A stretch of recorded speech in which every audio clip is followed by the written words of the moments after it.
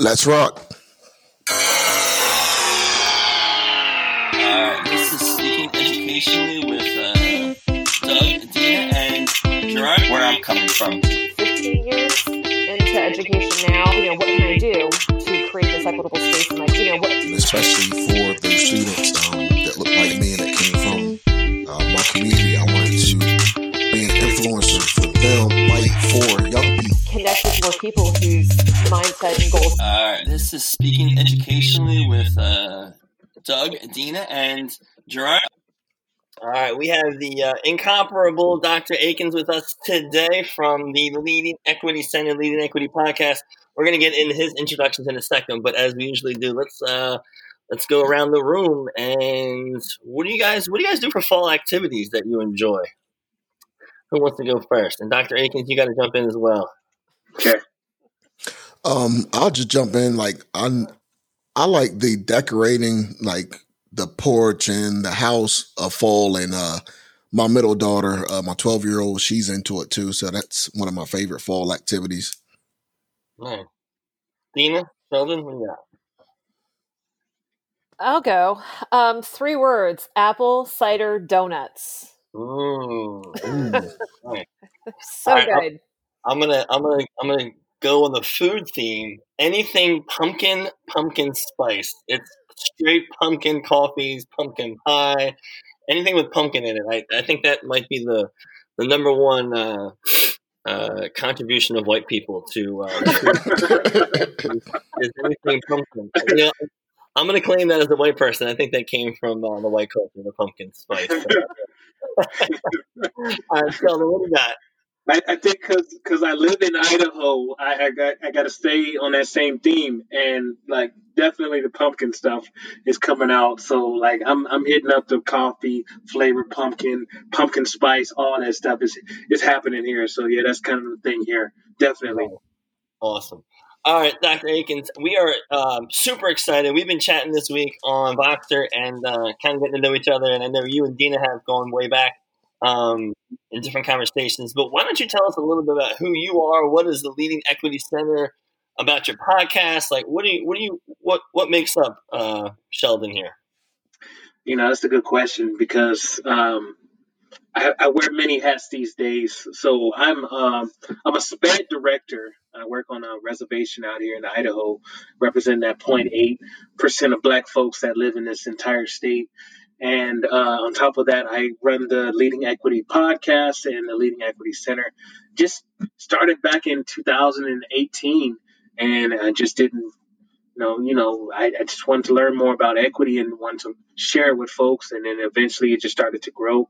And it's kind of where I'm at now. So I offer training and webinars and just really provide as much information and tools and resources that I can provide to educators to help them ensure equity in their schools. So definitely a pleasure to be a part of, just helping build educators and those who are looking to, just learn more about their skills and what they can do as far as helping all students and make sure that they are successful.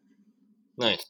I know you have a great podcast. I know Gerard, Dina, and I listened to the latest episode today and really gained a lot from just listening to your podcast. I discovered it about a year ago. I don't know, Dina and Gerard, I don't know if you want to add anything to that or any other questions you had for Sheldon before we kind of dive in here. I'm actually, I'd like to consider myself a former student of Sheldon's. I took a course through Leading Equity with Sheldon, and it was Sheldon, I think about a year ago. Does that sound right to you? Yeah, I think it was October last year. Yeah. Yeah. And it was fantastic. And that was like kind of what I needed at that point in my journey. And one of the great things that came out of that course, not just for everything that I learned, but it connected me with Michelle Newell. And you all know how much I love her. So yeah, it's been great. And she and I have continued to keep in touch, and we bounce ideas off each other and, talk all things education, and it's been fantastic. So that's been another plus to the course that I did. Yeah. Yeah. I'm kind of like Dean. I want to say I've been a Sheldon is actually the first person that I've actually like started listening to about equity and started even thinking about it. And that's profound to me. I think it was Sheldon. I think maybe like a year ago you had did a podcast on it was about reducing discipline referrals of spec ed students. Mm-hmm. And that episode was profound. It was short and concise. And it really, because I know it's something that it seemed like every stop in my career or every building I've been at is something that has always been a struggle. And it's like Sheldon was the first person I listened to in a podcast that actually started trying to unpack it where it wasn't like surface level stuff. Mm-hmm.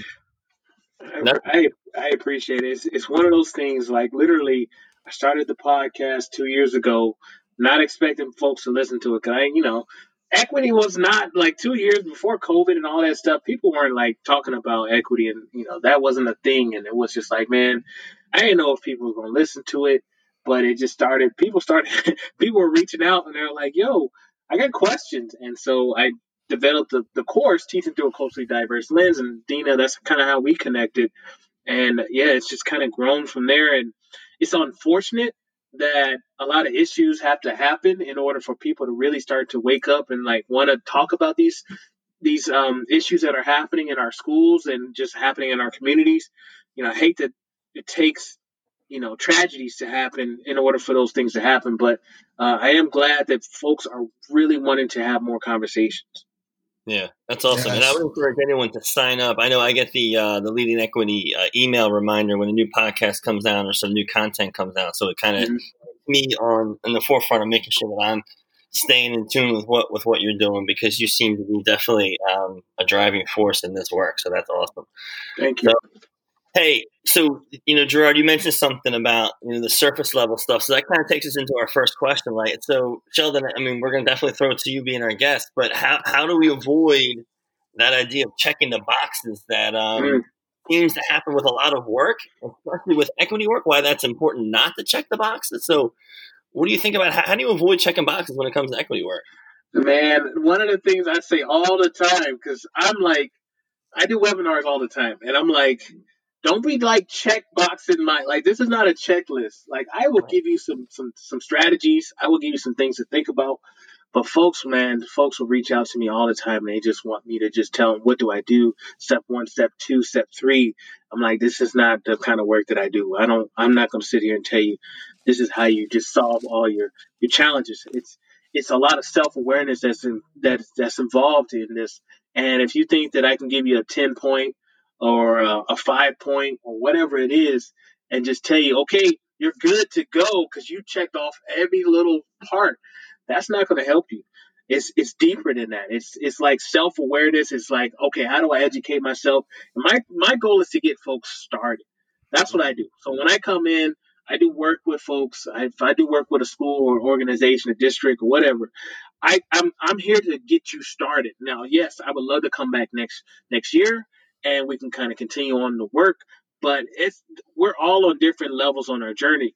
And if we really feel like we want to do this equity work, we can't just sit there and think, okay, what do I do?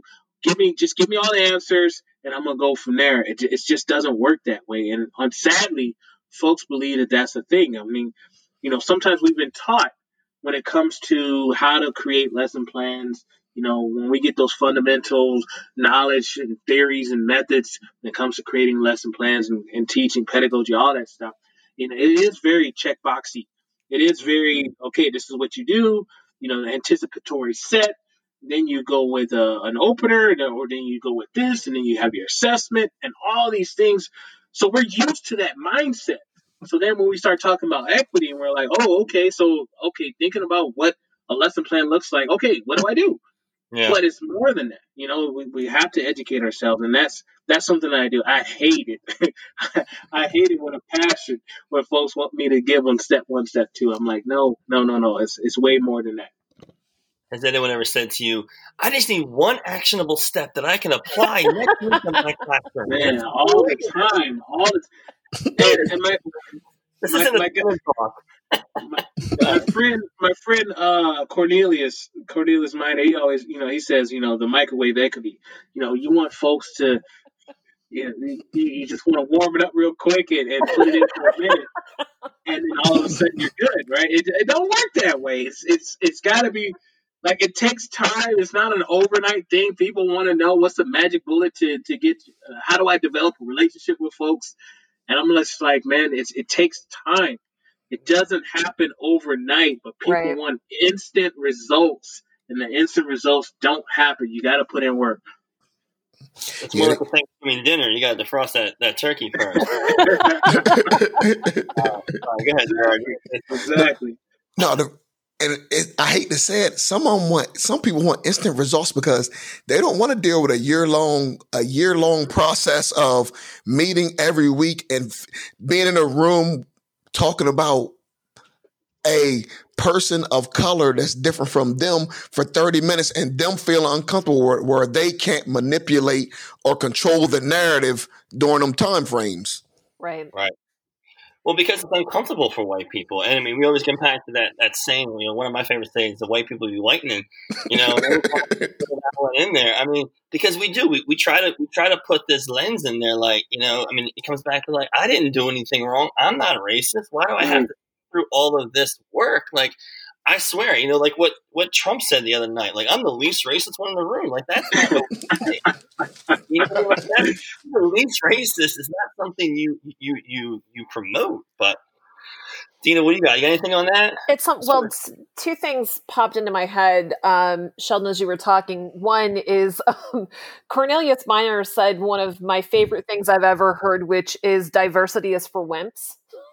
I've never heard that. Yeah, he was Delaware had brought him in last year for the fall literacy conference. Back in the days when we could still have conferences in person, and he said diversity is for wimps. Because it's very cosmetic, and so if you're looking to do true equity work, you can't just talk diversity. And I just have a deep, deep love for Cornelius Miner and all things that he does. So I thought of that. And then the other thing I thought about was Sheldon, I have a good friend who is a special education consultant. And one of the things that she has talked about is that, it's the same kind of thing. We want to bring you in for one session, or we want to bring you in for one day, and it's like, if you are looking to improve what happens in your building, you have to really look at the fact that, the system is set up to do what it's always done. So I don't know if you can even say that it's broken. It's just doing exactly what it's set up to do. So in order to make improvements, it has to be a steady stream of, consistent and pervasive professional development and professional learning that has got to take time. Yeah. Yeah, it takes time. And that's, so last school year, I was okay with doing like one and done it. I'll come in for a half day, I'll come in for a full day. And I realized over time, I was getting folks pumped up. They were getting excited, but I was hitting them hard with a bunch of stuff. And then I realized, okay, what happens the next day, or what happens the day after that, or a week from now, a month from now? And that's literally all they've gotten. And they've moved on to other things. They've got the next shiny topic has come up in their face. And I realized I don't do this. If I really want to impact a school, if I really want to impact the district, then I need to come in multiple times. So now when I work with groups, it's like, I need to come at least 6 times. We need to engage at least 6 times, because if you really want this to make an impact, it's going to require multiple touches. It's not just going to work on one time. Right. That's powerful. That is powerful. And then I don't know who put this question in there, but someone said Care Bear equity work. I know what a Care Bear is. That was something that Sheldon said, which I thought was probably one of the best ways that I've heard that, equity work referred to. And he said, I'm not going to do Care Bear equity work, which I thought was probably my favorite thing I've heard today. Yo. So what do you mean by Care Bear equity work? Like, you're not going to snuggle in the corner? Like, you're going to make you uncomfortable? What's going on here? When you get me and Victor Small together, and we just I And can him only and I imagine. we just talking about. Hey, listen. Him and I were just talking on a. I record a podcast with him. I was because he reached out. He's like, "Yo, let me get on your show." I was like, "All right, let's do this." And so we just him and I. We never plan nothing. We just like let's just hit record and let's just go. And so I don't know what we were talking about. But it was basically when I have folks that will reach out to me and I do like a little consultation, like a 30-minute. Let's tell me what your needs are. Let's put a plan together. And sometimes people will reach out and be like, I'm a little concerned about, what you might say. And, I have a lot of white teachers and I don't want them to feel uncomfortable. And, I'm like, yo, I'm not your guy. Like, I'm not here for you if you're concerned about like their feelings and the fragility and all that stuff. I don't do Care Bear work. Like, that's not my thing. You got the wrong dude. So him and I were just talking about it, and Dina, you're not the only person that brought that up, and it's funny because it was just literally how I feel. It's like I'm not gonna come at you to do equity work on some. I'm concerned about your feelings, and I'm gonna just try to, dial back what I gotta say. No, if you're really investing in this work, if you're saying, you know what, I recognize that there's some challenges within my school or my district, and I want to get them fixed. I'm not gonna skate around your feelings. Like, let's dig in. Let's jump in. Let's talk about it. Let's. Now, I will create a space that's going to be a brave space, and we can have those conversations. But at the same time, I'm not going to sit there and care bear our experience so that you can feel good and not be concerned about how your staff feels or how you feel as a superintendent. Yeah. So I'm going to jump down a little bit because I think that brings up another good question. Like, so think about what is the most uncomfortable situation or question that maybe you've been involved in. I'm thinking about because at my school I've been trying to lead this work. I'm the principal of an elementary school, and I've been trying to lead this work with my staff. And the district is now on board, and we have a district initiative. Kind of like what Gerard was talking about before the show, and our next day of training is November 2nd, and I'm excited that I get to do a full day. I'm doing 4 different sessions, and I'm working with my team in the district, and we're going to be doing this. And we've definitely moved beyond the Care Bear work, and we're having these uncomfortable conversations. And, to me, the most uncomfortable part of one of those conversations most recently was it was in a Zoom room, and I was in a small group. We had broken off, and there was a group of 7. And one of the ladies, it was a white lady in the group with me, and it was from not my school, it's a different school, and I was helping facilitate.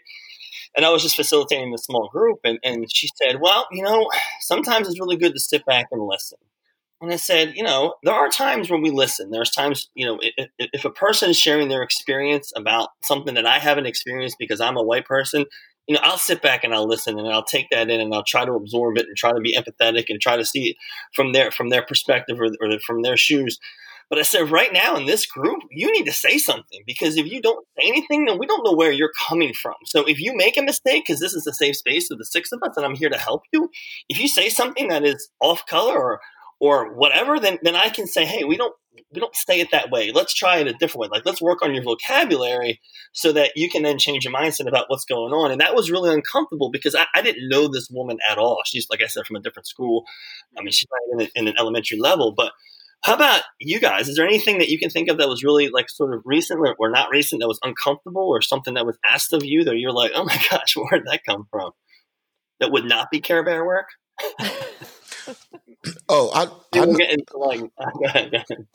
Mine's is obvious. By being the only Black male admin in a lot of circles that I'm a part of, and especially in the work environment, when something goes awry with a Black parent, and I'm the only black person out of maybe 10 to 15 educators in a room, it's that look like, I'm looking at them, they're looking at me, I'm looking at them like, I already know what's coming. Y'all want me to try to fix this because y'all scared.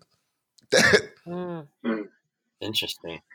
Yeah, I get a lot of microaggression. I mean, I live in Idaho, man, so I get a lot of microaggression. I mean, that to me, that's a whole nother podcast right there. It's just like, what is the worst thing you've heard? I mean, And I do this work so much, man. Stuff don't even hardly bother me anymore these days. I think the biggest one I had one time was I was out of school.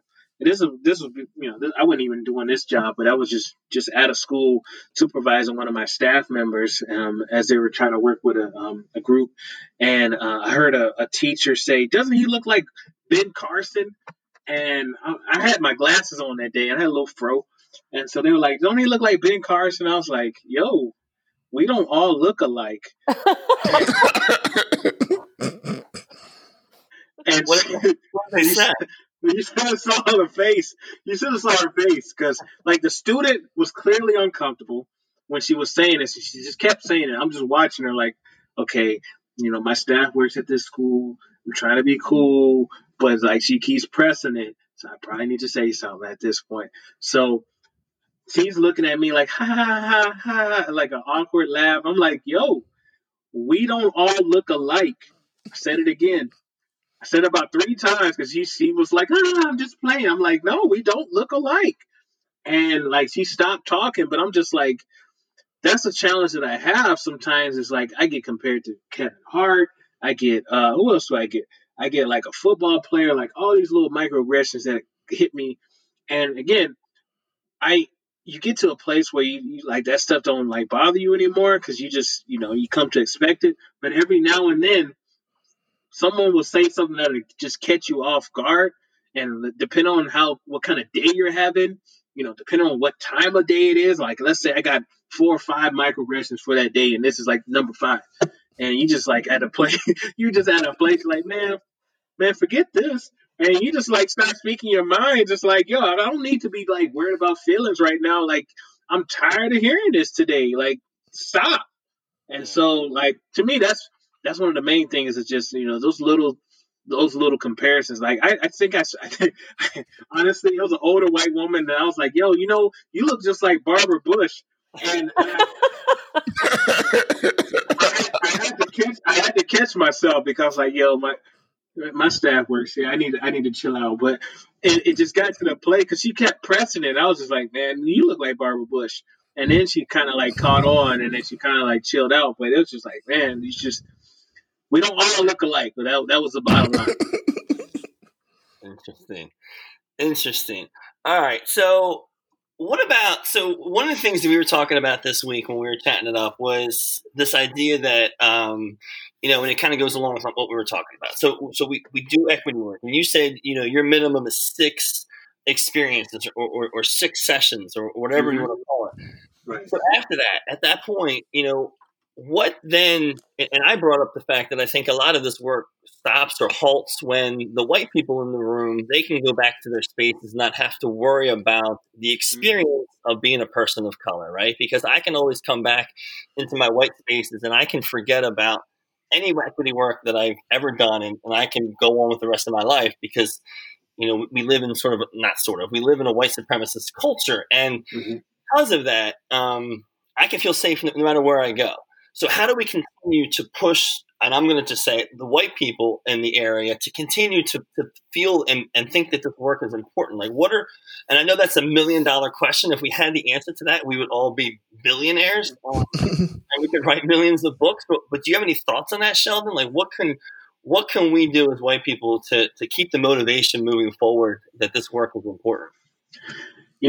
For me, it's more on self-awareness because a lot of the folks that I work with, they just have lived in a world, a bubble, if you will, social society, a social circle to which things just didn't impact them.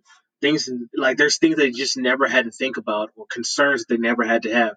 For example, when we talk about police brutality, living in a world where you're not shaking in your boots, if you will, if you get pulled over by the police, or just having experiences where you can turn on a radio station and literally listen to whatever you want to listen to. While me living in Idaho, I got to listen to like top 40. I don't get a hip hop and R&B station. Like those little things that we have that we don't necessarily think about. Barbershops. Are you kidding me?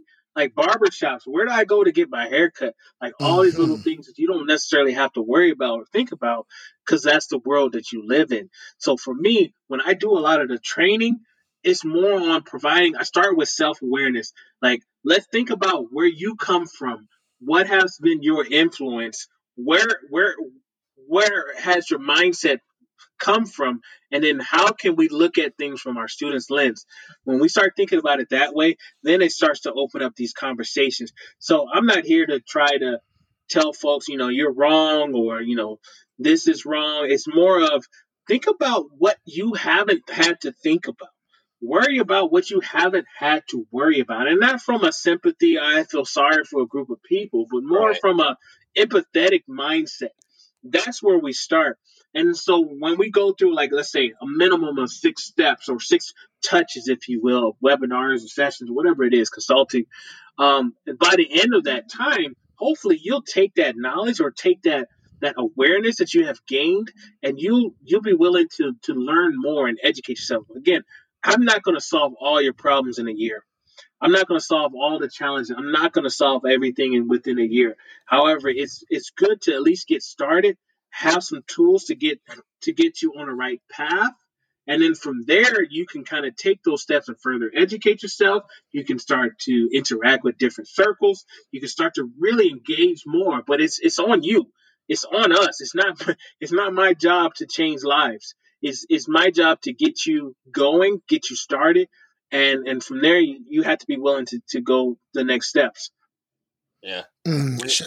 Sheldon, you brought, it might sound minor, but you brought up a great point about even the smallest things, like finding a barber shop. Like if you were to hire me and Doug as principals in your district, and we were to move from Delaware to where you are, two different worlds of trying to find what's going to work for me and what's going to work for Doug and his family. What's going to work, like trying to find a barber shop, like stuff like that is critical for a Black man.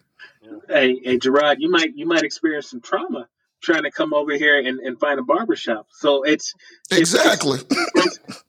That, I mean, supercuts are here. You got all those sports clips. And they all here. And they all here. Great clips. They all here. But for like somebody like me and Gerard, a Black man's hairline is sacred, man. So yes. you can't mess that up. So you got to find a place that's gonna be like if I sit in your chair and you're shaking when you when you about to turn your clippers on, and I can see your hand is shaking, and I'm like, you know what? I don't think this is for me. And I gotta get out your chair, because this is. I'm not gonna risk my hairline for your because you want to get the experience, you want to practice. No, I'm a grown man. I'm not gonna let you practice. I'm not gonna be your guinea pig. Yo. So, those are the little things that you got to think about. So you must have a barbershop somewhere, right? Or you drive hours. So I'm fortunate because my brother lives here, and so my brother cuts here. He has his own shop. So, but I'm lucky because of that. So Gerard, you'd be cool coming out here. But it's not always the case for a lot of us out here. So that's one of them things. Nah, that's interesting. I live in an area, and actually there's a barbershop not too far from here, but I don't live that too far away from an HBCU. But I live in sort of a more suburban, rural area, and that kind of thing has since talking with Gerard, talking with other people, that thought has come on my mind, like, where do they go to get where because it is. I mean, that's a real thing. Yeah, once a Black man find a barber that that he can get in without staying in there half the day, and then two, that don't take his hairline back. We don't change. Yeah, it's the hairline is very important. So we don't play around with that. It's like my wife had brought it up last week after me and my son got a haircut. She's like, honey, I just, because PJ's 7 now, she's like, I just realized, like, we finally found your barber when PJ was like 3, and like y'all ain't left since. I'm like, nah. I'm like, 1, he don't mess us up, and then 2, he's the only barber where every other week I know I can have a 7 a.m. Saturday morning appointment, and we're out of there by 8, and I got the rest of my day, and I don't got to like play around. So like, we don't mess that up ever. How about you, Dina? Anything you want to add to that conversation? It's as you two were talking, it just reminded me. My uncle used to always say the difference between a good haircut and a bad haircut's about 2 weeks, and it does not work. That saying does not work for black men. No.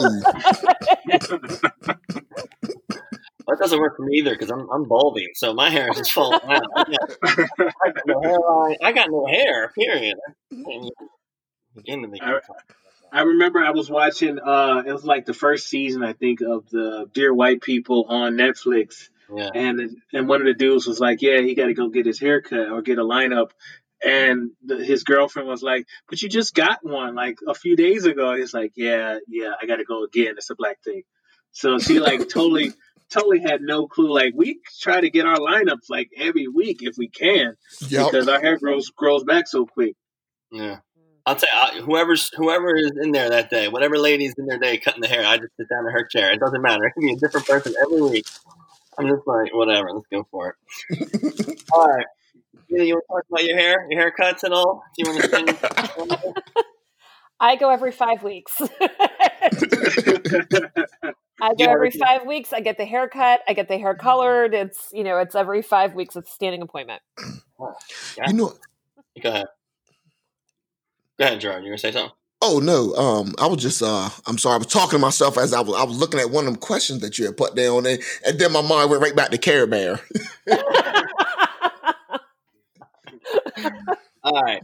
So we can probably wrap it up with this last question, but what to you, let's say you go through those 6 steps, let's say you become self-aware, and I'm with you. I think that self-awareness, figuring out who are you as a person. I know one of the most powerful questions that I asked my staff about a year, or actually I think it was 2 years ago now. I matched up my white staff with white staff, and I matched up my non-white staff with my non-white staff, and I asked them to talk about their race with their partner. And it was a difficult conversation for white people to talk to other white people about their race because we don't have those conversations, right? So that was my attempt at taking that first step towards becoming more self-aware. Like, that conversation went right to like, what was your summer like? How are your kids doing? You got a new puppy? You know what I mean? It wasn't a conversation about race because we don't have those conversations about race in the white community. So after you kind of get people to become self-aware or start to think about who they are and how they fit into the world, what are those next steps, do you think, for equity work? For me, it's so I'm if folks listen to my show, I say advocates all the time. Like I'm all about advocacy because if we're working on ourselves, that's one thing, and that's a personal thing, that's a personal journey that we're taking. But if we don't say anything to our peers, our colleagues, if we don't speak up, if we don't do the work, because one thing to be self-aware. Oh, okay, yeah, I know about this. I know about cultural responsiveness, and I'm gonna do this in my classroom. But if we don't take the time to really like make that message spread and be able to support others, that's where the challenges are. Because yeah, the kids come to our classroom and they spend a day or they spend a class hour with us, and we're doing this life. We're about that work. But at the same time, they got to go to another teacher later on, or they got to maybe they get sent to the principal's office, or maybe they get sent somewhere else. And if we're not spreading the message, we're not taking the time to really help others really learn about their journey and where they need to go and how they can better themselves, then that's a problem. So my thing is, okay, so you now have the tools to get started. You have the tools to, you're more self-aware. You have some knowledge. However, what are you going to do with that? Are you going to keep that to yourself, or are you going to spread the message? Because at the end of the day, who's the one that gets impacted the most? It's the students, right? It's the students that are going to be the ones that are impacted. So if they're in a situation where they're getting multiple touches, where they're getting 4 or 5 teachers in a daytime, and you're the only one that's actively doing this work, that's actively trying to be equitable when your approach is, that doesn't help anything. That's a quarter of the day. That might be a percentage of the day where they get these type of experiences. How do we make sure that we can spread that message across the whole entire school so that it's a thing, as opposed to just, it's just when you come to Mr. Jones' class. Dina, what do you think? Or Gerard, anything you want to throw out on that? It's it's interesting, and I didn't think about it from this perspective until I'd say probably about maybe a year ago. So, the state of Delaware, which I'm imagining, Sheldon, is there's something very similar to where you are, where, you have all these trainings you have to do. Speaking of which, I just realized that I've got a week to complete all of my trainings. So we have all these we have all these mandatory trainings that we have to do. And so one of the things that kind of, I guess, occurred to me in all of this was, we do the mandatory bullying training. And I started thinking about and I'm trying to think of how long ago this was, maybe about a year ago. As teachers, I don't think we ever look at ourselves as being bullies in our classroom. I don't think we ever have that perception of how we do our jobs in our classroom. But we are the ones that have the most power. We are the ones that have the most power in the classroom and can influence relationships with our students, can influence a lot of things. And if I am using that power to control situations in my classroom, then I'm not doing my job and I am a bully. And it's, however I need to be more human and humane towards my students, that's the route that I need to take. And so that's, that always is kind of like the first step. But then I had a question, I had a somebody say to me, well, you do a gradeless classroom and you do all these things, but what happens when they leave you? And I said, I'm always open to explaining to people and to my department what I do. And I am always willing to train other people. The difficult part for me is when people want to complain about it, but they're not open to the changing, and it's like, and I've had this conversation with one of my administrators frequently where they'll say, well, the staff is complaining about this or the teachers are complaining about this. And I said, that's funny. I don't have those issues in my classroom. I don't have them because I treat the kids like they're human beings. And I pay attention to what needs to be paid attention to. And so that just always, that's always a difficult thing for me because I want to have those conversations and I want to affect that change in my building. But as somebody who doesn't have a whole lot of control over what happens, I feel I almost have to go outside of my building to affect change. Well, but I think so. I mean, we've had enough conversations. I think you really give your students a voice. Like you allow them to become advocates for themselves, and I think that's probably one of the most powerful things that you can do as a teacher is to allow them to become like little branches off of your tree, right? Where by allowing them to have that voice, they can then advocate for themselves in another classroom. Hopefully, they don't say, well, in so and so's class, we're allowed to do this, but. I mean, from the conversations that we've had, I think that's the power that I've seen in you is that you really, because if kids have a voice, then they feel like they've been heard, but they also can grow and feel comfortable about themselves, and they don't have to wait until they're 42 years old to do self-awareness, work to become a better person. They can get that start when they're in middle school or now you're in high school. And to me, that's my next step in my evolution, not only to continue to work with my staff, but then, once we kind of get into a more normalized environment with kids again, and we started last winter, is even in elementary school, when first, second, third, fourth, fifth grade, like what can those kids, can they start to talk to each other about their differences? Like that was the start that we were going to that we were going down the path. And they feel comfortable in talking to each other about their differences. Because I don't want my students to say, I don't see color. I don't see you as a black or a brown person. I don't see you as a white person.